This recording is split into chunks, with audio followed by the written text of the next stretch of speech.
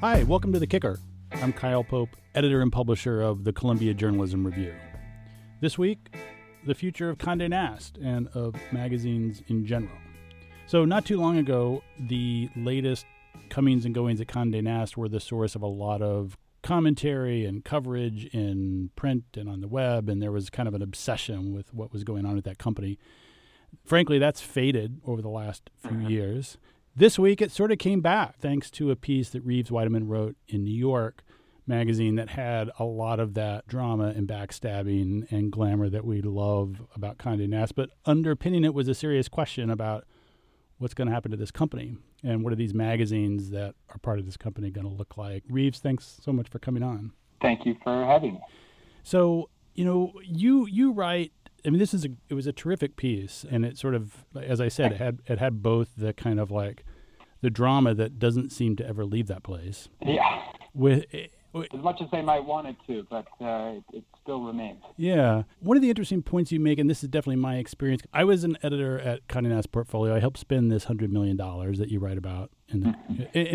But I really identified with this notion that there was a time when just to walk through the door of the place was a sign that you had arrived and that you were in the world of magazines that you wanted to be. You did the same thing. You arrived in, what was it, 2009? 2009, yes.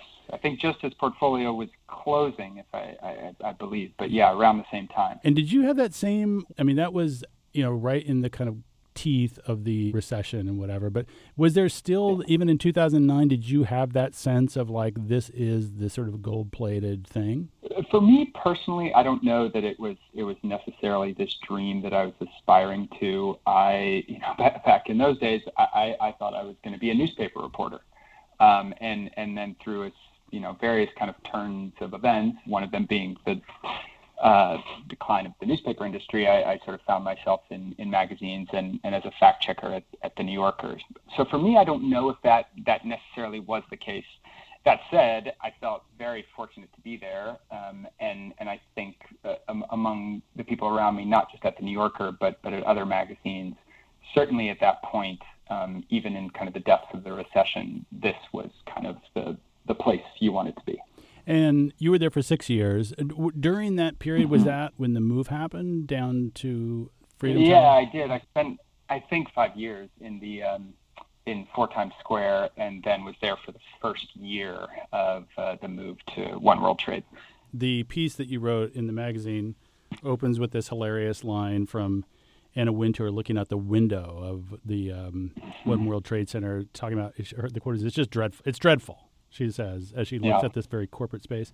But let me just back up, because reading this piece, as much as they're reckoning with what's happening to them, you still get the impression that they're still living somewhere in the past, that there's still a kind of Devil Wears Prada land, even if they say there's not. Just the way they talk and the way they is that fair? Was that your impression too? I think there's a certain wish that we were still living in that era, but I think the last few years in particular, which have brought a lot of change to the company, have kind of eliminated that notion, and in a lot of ways have eliminated the people who sort of lived through that. And one interesting thing for me, just personally, is I arriving in 2009, I just missed sort of the true glory days, and Condé was able to kind of hold on to that, a few years longer than other media companies were after the recession. But it's over sort of the decade since the recession, the people who were there in the 90s and the 2000s were kind of slowly pushed out, in some part because they had these exorbitant salaries. And if you're cutting costs, those are the people to go. And in other ways, because the company began to recognize that you needed to modernize, and as good as someone might be at putting out a print magazine, they may not be the ideal person to figure out how that magazine translates to other mediums. That process has happened very slowly, but I think in the past couple of years, it would be willful blindness from anyone in the building to sort of think that things are as they were. That being said, I think there probably is sort of still some kind of sense of specialness. I mean, you are in this giant fancy skyscraper with a nice cafeteria on the 35th floor. So there is sort of some lingering vestiges of that era, but I think sort of in terms of everyone's attitude, they're kind of more in the moment and trying to figure out what to do now. Although the way I saw it, the sort of central character of the piece was Wintour herself, who still probably more than anybody holds on to this. And partly it seems like a kind of business. It's mandated because if you're going to try to charge these high rates to advertise, you have to try to convince them that there is still something magical and glamorous and golden about this place. Yeah, I think advertisers for years, the feeling was, and this is as much the way that the business side of Condé Nast operated as much as the editorial side was, you are lucky to advertise, to be able to advertise in a Condé Nast magazine, and no, we're not going to give you a discount. And that worked for a long time, and Condé sort of held on to that notion in a way that some other magazine companies were starting to discount rates and whatnot. So I think in a certain way, they have tried to hold on to that, and I think Anna is obviously sort of the person who has been there for over 30 years and is one of the few people, if anyone, who's been there through all these periods. So, and she's the most powerful editorial person. So it is true that you know, insofar as everything kind of funnels down through her, that you still do have this connection. That being said, you know, especially in recent years, she has certainly at least been willing to acknowledge that as she said to me, print is the runway show of the Vogue business, which means it's the centerpiece. But now we've got all these other things and other ways that we're trying to find readers and to make money. On the other hand, you ask her about influencers on Instagram and whatever, and there was this line which she had that just made me laugh out loud, which was like, she says, well, Vogue is the biggest influencer of them all. And I thought to myself, that can't possibly be true, right? Well, it's one thing I do want to say is for all of Anna Wintour's, the sort of caricature of her from The Devil Wears Prada as this kind of ice queen, she is very funny. And so in some ways, you know, this is a clever line that you're delivering. But if you want to look at the numbers, you know, take a look at Vogue's Instagram following and take a look at any member of the Kardashian family, and it's not even close. And so, you know, I think there's an argument perhaps that Vogue, and this was something that people kind of brought up to me, that if you go back a decade or more and before the era of influencers like Vogue and Anna Wintour and Graydon Carter and Cindy Levy and others in the kind of sort of upper echelon of Condé editors were the kind of original influencers in a way. So there's a truth to that, but it may be a little bit dated at this point. Right. So talk to me about the reporting of a story like this, because you're basically trying to get information out of some of the masters of media manipulation and media sort of, you know, massaging on the planet. What they do. That's what they do every single day. Yeah. How did you stack it up to other features that you've done in terms of the need for hand holding or the difficulty in getting what you need for the story? You know, in terms of reporting it, there were kind of two aspects of it. One was through sort of a period of negotiation. And from us saying, you know, we want to hear about what the state of this company is now and the future is from the people who are shaping it, which in this case is Anna Wintour, and it's Roger Lynch, the newly hired CEO as of earlier this year. And it's a handful of the new editors who have arrived, from Merdeka Jones at Vanity Fair and Will Welch at GQ. So we wanted to hear from them. And then, you know, the other half of the reporting is talking to the many people who work there and who have worked there throughout this period of change on the editorial side, on the business side, to try to sort of cobble together, you know, how has Condé gotten where it is and where it goes now. There's a cattiness to your reporting. I mean, to the story, which is sort of delightful. Honest. I mean, you were at the New York Observer at some point, right? Yes. So that's, the Observer and Page Six and Gawker lived on this stuff for a long time and I found this to be the case even today. It was not hard to find people who were willing to talk about their Condé Nast experience because it was so meaningful to so many people. Yeah. They had strong feelings. There was obvious bitterness and grudges that still remained. And so, that cattiness still exists, and obviously some of it comes through because that's the reality of it. And then, I guess part of our job is figuring out what's petty grudges and what's actually meaningful. Not that the decline of the snack situation, which we detail at great length, is that important, but you do have to have a little bit of fun. Yeah. They're trying to, through consolidation and through innovation and through some sponsored content-y kind of stuff, sort of come up with ways to support these brands that aren't dependent on advertising and also aren't dependent on as wide an audience as they once had. I mean, I thought the interview you had with Will Welch, interesting because he was basically saying that he thinks the power is more in the kind of specialization of an audience.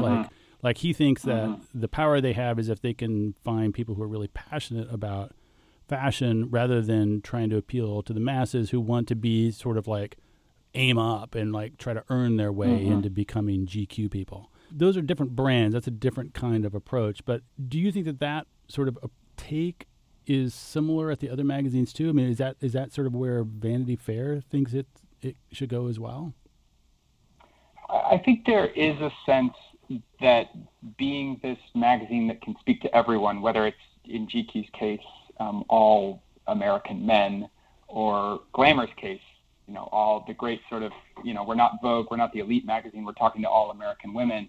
I think there's a sense that you can't do that anymore, and that that's just not a way to appeal to consumers, given that all the sort of specialized options that they have. So I think it is something that all of the different brands are trying to sort of figure out exactly, what their sort of area is.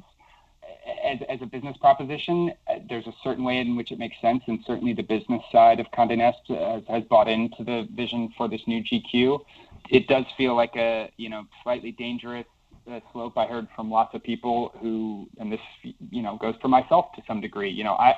I'm not someone who views the world through style, as Will sort of says his ideal reader is, and I'm a longtime reader of GQ, and the new version of the magazine, I see some things that are for me and a lot that isn't necessarily. So will they lose readers? Probably. The bet is that you can find other ways to make money from them. That if you appeal to the person who just loves the way you look at the world, then they won't just subscribe to the magazine. They'll buy, in GQ's case, they'll buy this box that they sell quarterly for $50 that has products in it, and they'll buy a chair from the line of furniture that they have at CB2 and all of that. So that's the proposition. It seems to have hold some weight at Condé, but I think it's sort of early to say whether it will actually work. So you asked them the sort of elephant in the room question, which everybody in media talks about, which is, is this thing going to be sold? Are the Newhouse is going to hang on? Are the magazines going to be sort of piecemealed out? In fact, there was, I thought, great reporting in your piece about Vanity Fair and how Graydon Carter talked to them about maybe even buying the magazine himself before he started his email thing. Yeah. They told you flat out, none of that is happening. It's not for sale. They're not going to piecemeal it out, whatever. I take it you were convinced of their response? They have always said that. And as one executive who worked pretty closely with the Newhouse has told me, Stephen in particular, who runs Advanced Publications, which owns Condé Nast, has always said it's not for sale.